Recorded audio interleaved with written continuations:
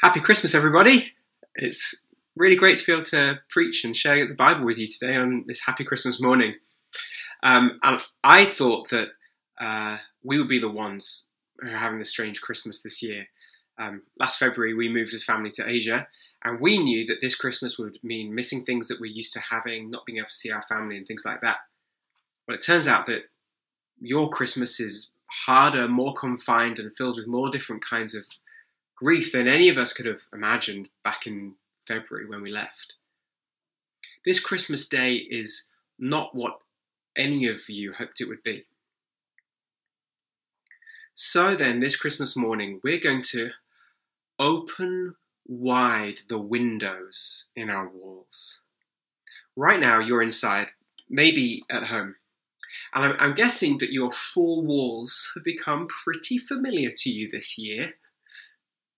And it's hard to see beyond them sometimes. And I don't just mean your literal four walls. I mean that the world of our lives can get pretty small and confining. And the confining walls stop us from seeing beyond what is just right in front of us and seeing into something bigger and greater and more hopeful. Do you have that sense at all this Christmas? That the walls of life surround you and there are no windows to see out into what God has done. Well, we have before us today 9 little words in verse 15 that we're going to focus on. Christ Jesus came into the world to save sinners. And these words are like little advent calendar windows, that open up and reveal something bigger behind them. These words contain worlds of hope and reality beyond our four walls that confine our vision, that challenge our faith and our hope today. So walk with me through these words and open up the windows into the expansive hope of Christmas.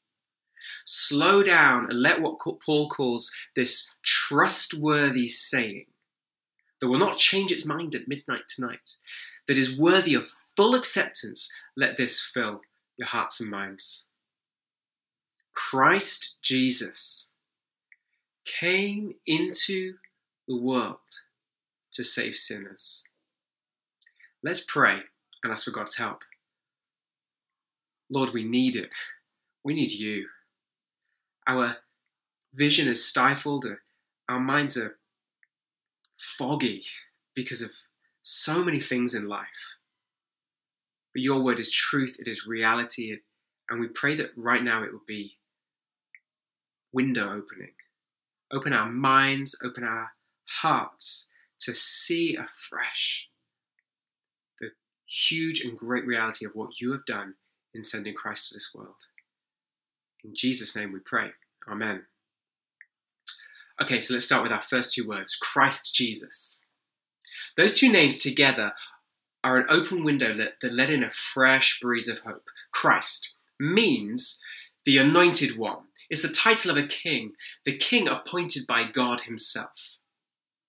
You know when you gather up a snowball and you start with a little bit of snow and then you roll it and roll it and roll it. And maybe you want to make a snowman. And eventually you gather this great big snowball. It grows and grows.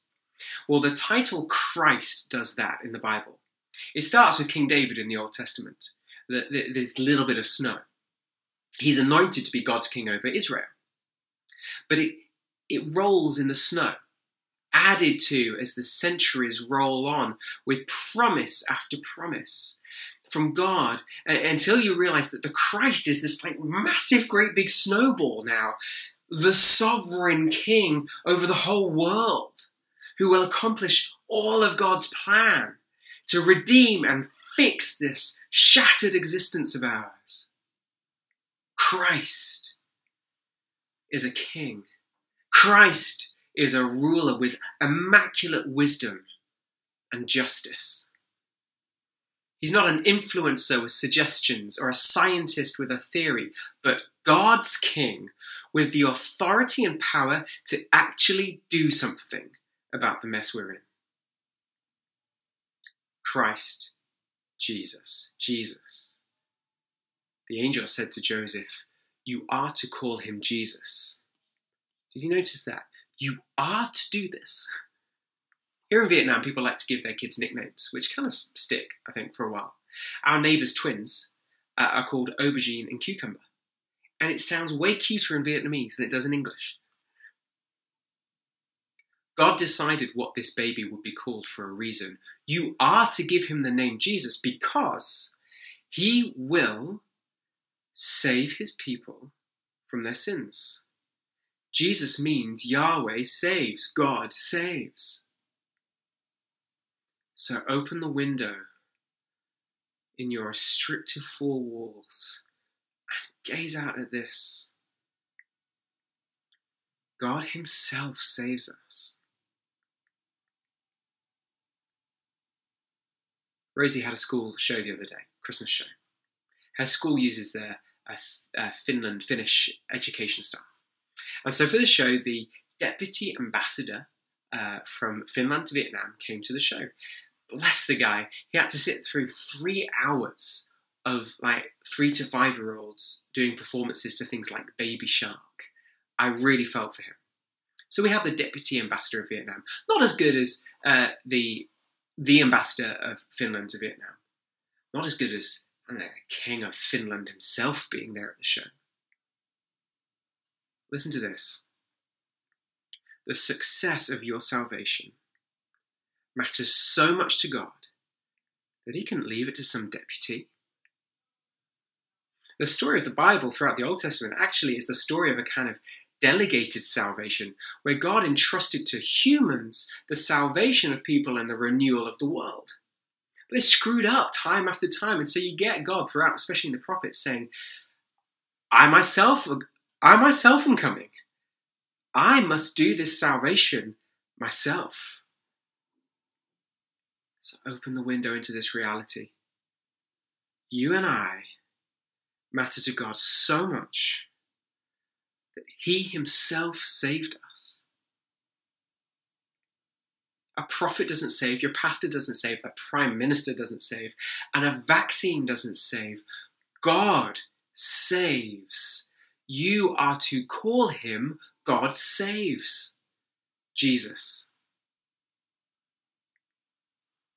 And you can be sure that if God saves, salvation succeeds. God saves. Call him Jesus. So do you feel the fresh breeze coming in? Can you see beyond your 4 confining walls? Christ Jesus. Next 2 words. Came into. We're all getting used to doing things remotely.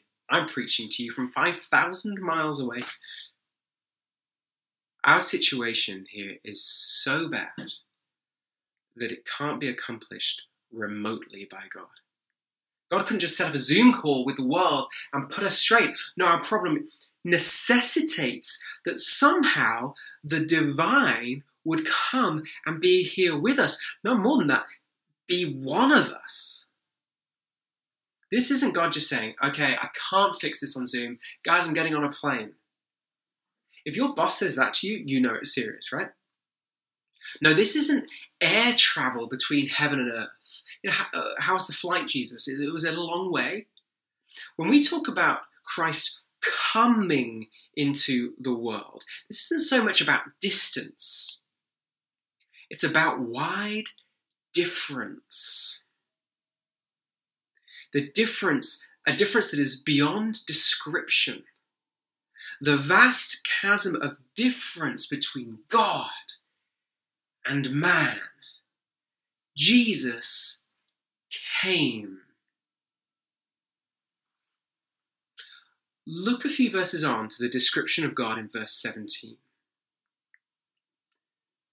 Now to the King eternal, immortal, invisible, the only God, be honor and glory forever and ever. That's who Jesus, the Son of God, is in his divine self. That's actually almost a perfect description of what humans are not in comparison to God. Think about it. God is eternal. We are time-bound. God is immortal. Everyone dies. He is invisible. We have a body. We're in one fixed place. He's the one and only God. We're kind of different to everyone else, but we're also just all humans of the same kind. So do you feel how vastly different God is to us? He's not just a really, really big version of us who needs to kind of become smaller and come nearer.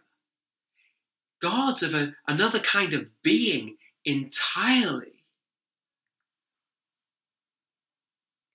Now it's that radically different God who came into the world. Open the window of that word into for a moment. Christ Jesus didn't hover over the world in a flaming chariot, keeping his distance. God didn't even appear in a burning bush like he did before. And God didn't do what the racing driver Lewis Hamilton did the other day in a speech where he sent lots of positivity to everybody. God came into the world as a human. He embraced a time-bound, mortal, visible life. Hold out your hands for a moment. It's all right if we all do it. It won't feel quite as weird. Imagine you're holding a baby, Jesus, and looking at that fully human face, crying the wet tears of human sadness and desperation. You are looking at the King eternal, immortal, invisible, made visible. Sometimes only poetry can capture it. Let earth and heaven combine. Angels and men agree to praise in songs divine the incarnate deity, our God contracted to a span, incomprehensibly made man. See in that infant's face the depths of deity, and labour while ye gaze to sound the mystery. In vain, ye angels, gaze no more, but fall and silently adore. He deigns in flesh to appear, widest extremes to join, to bring our vileness near and make us all divine. And we the life of God shall know, for God is manifest below. Came into. These words contain a world beyond our four walls. The refreshing, hope-expanding reality is that God came into our existence. Okay, let's open another window. Christ Jesus came into the world. Let me ask you, how do you feel about our world right now? You know, if you were to fill out a TripAdvisor review for our world, what kind of rating would you give it? Worth a visit? Try not to come during pandemic season. Better seen as a tourist rather than living here, because if you stay here too long, you begin to see the cracks. God sees all the cracks. He sees all the dirty corners of this world. He doesn't need a review. He's the eternal, immortal, invisible God who sees everything, every home and every heart.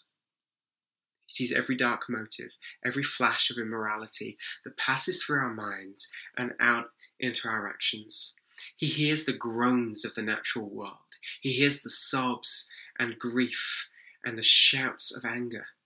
He notices the unnoticed, and he sees every single human heart relentlessly bent on God's dethronement and our replacement of him.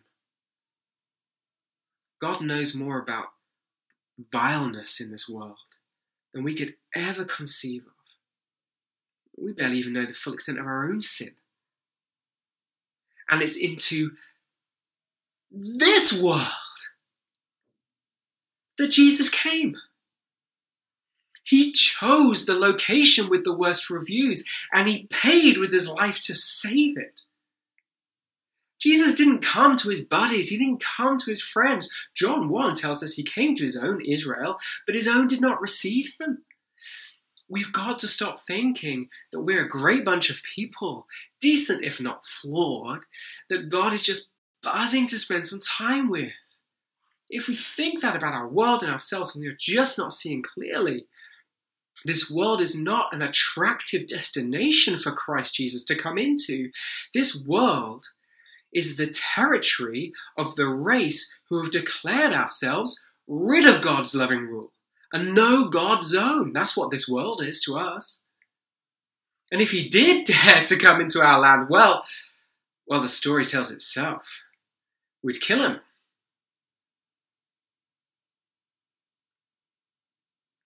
And yet, brothers and sisters, knowing that, because of that, Christ, Jesus, came into this world.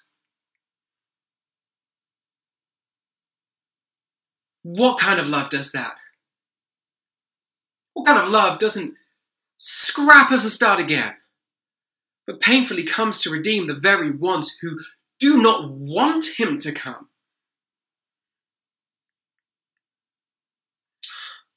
Open the window, see beyond our four walls. Christ Jesus came into your world, your mess and muck, your sin and shame, for you, for us all.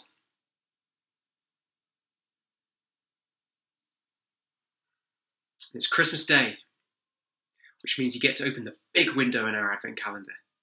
Here's our big window, to see beyond the restrictive and hope-sapping four walls of our lives. Christ Jesus came into the world to save sinners. Now, this little phrase is problematic for us. If you've been a Christian for a while, it just becomes overfamiliar. Saving sinners, salvation of sinners. Yep. Yeah, we kind of know it's supposed to be more spectacular than it feels to us. Or maybe if you're not a Christian, it's a problem as well, because it's just a kind of phrase, two little words that don't really make much sense. I need saving from something. I don't feel like I do. Sin, what is that? That feels like an old word. Now, these two words, though, save sinners, and what they mean are no less than the whole point of everything. They are the whole point of everything God has been doing, and they are the whole point of this baby. They are the words that fling wide the windows and open up a real world of hope for us. So we've got to understand first this word sinners. Our sin, from which we need saving, is the hell-deserving crime of smashing the relationship with God that he made us for. The King, eternal, immortal, invisible, the only God who deserves honor and glory forever and ever, is spat upon every day by all of us when we live as if he is not the King eternal. We build our lives and our societies on the foundation of what we desire, not what he desires. We think, feel, and say and do things that break others down.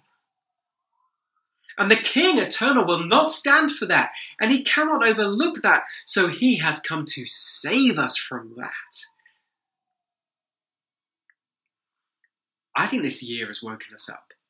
It's woken us up to the painful thorns of our world which encroach upon us in unexpected ways.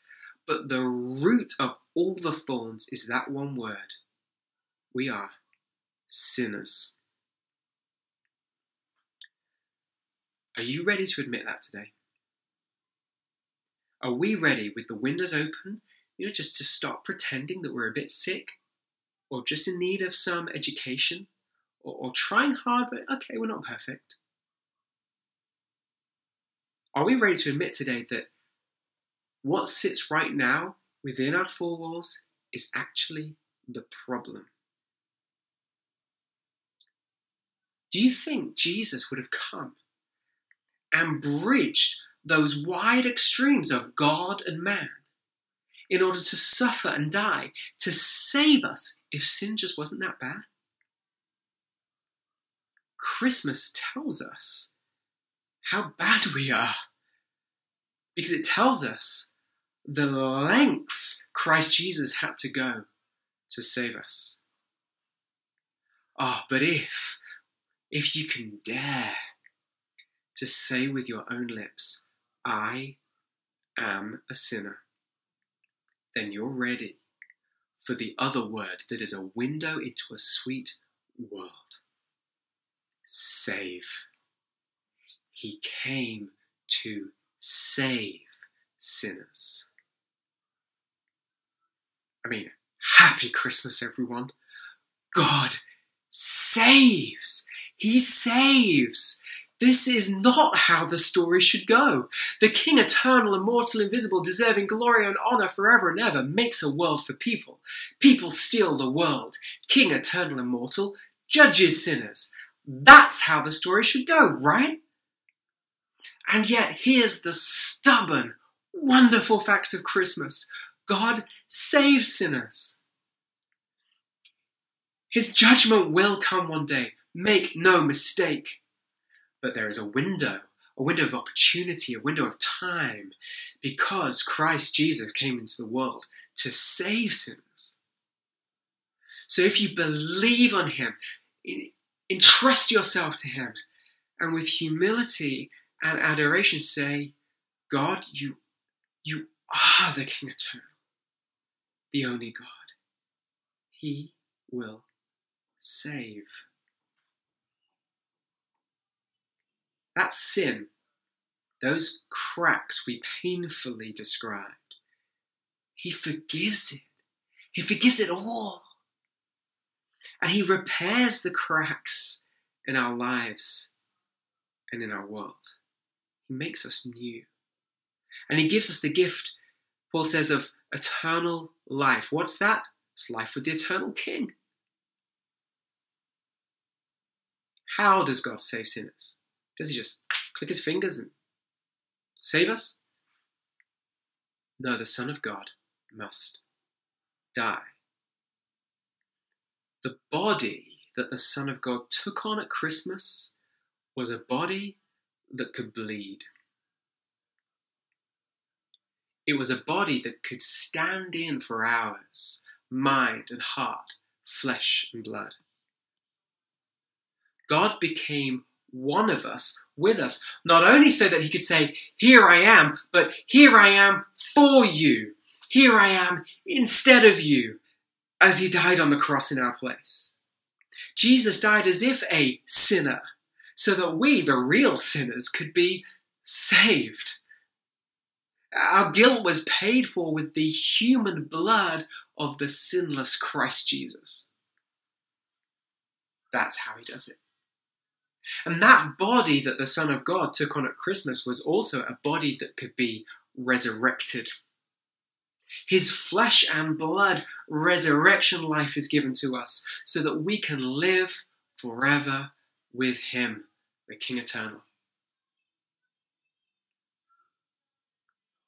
Do you feel stifled today?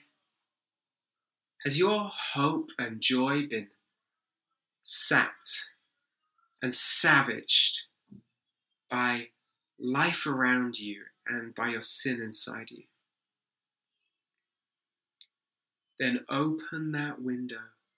Breathe in the fresh air of grace. Look beyond your four walls of quarantine or of grief and of sin. And hear the cry of this baby that sings, God is for us. Here is a Christmas saying: trustworthy, life-changing, window-opening. Christ Jesus came into the world to save sinners. Let's pray. Magnificent Lord, King eternal, it stretches our minds and overwhelms our hearts that you, the King immortal, would come and be made mortal, so that you would live, die, and live again for us, so that we could live forever with you. Lord Jesus, the Son of God, that you would come to raise us up and pick up us up out of our dirt, our pain, our four walls, and our sin, and make us children of God. Thank you, Lord Jesus, for your love.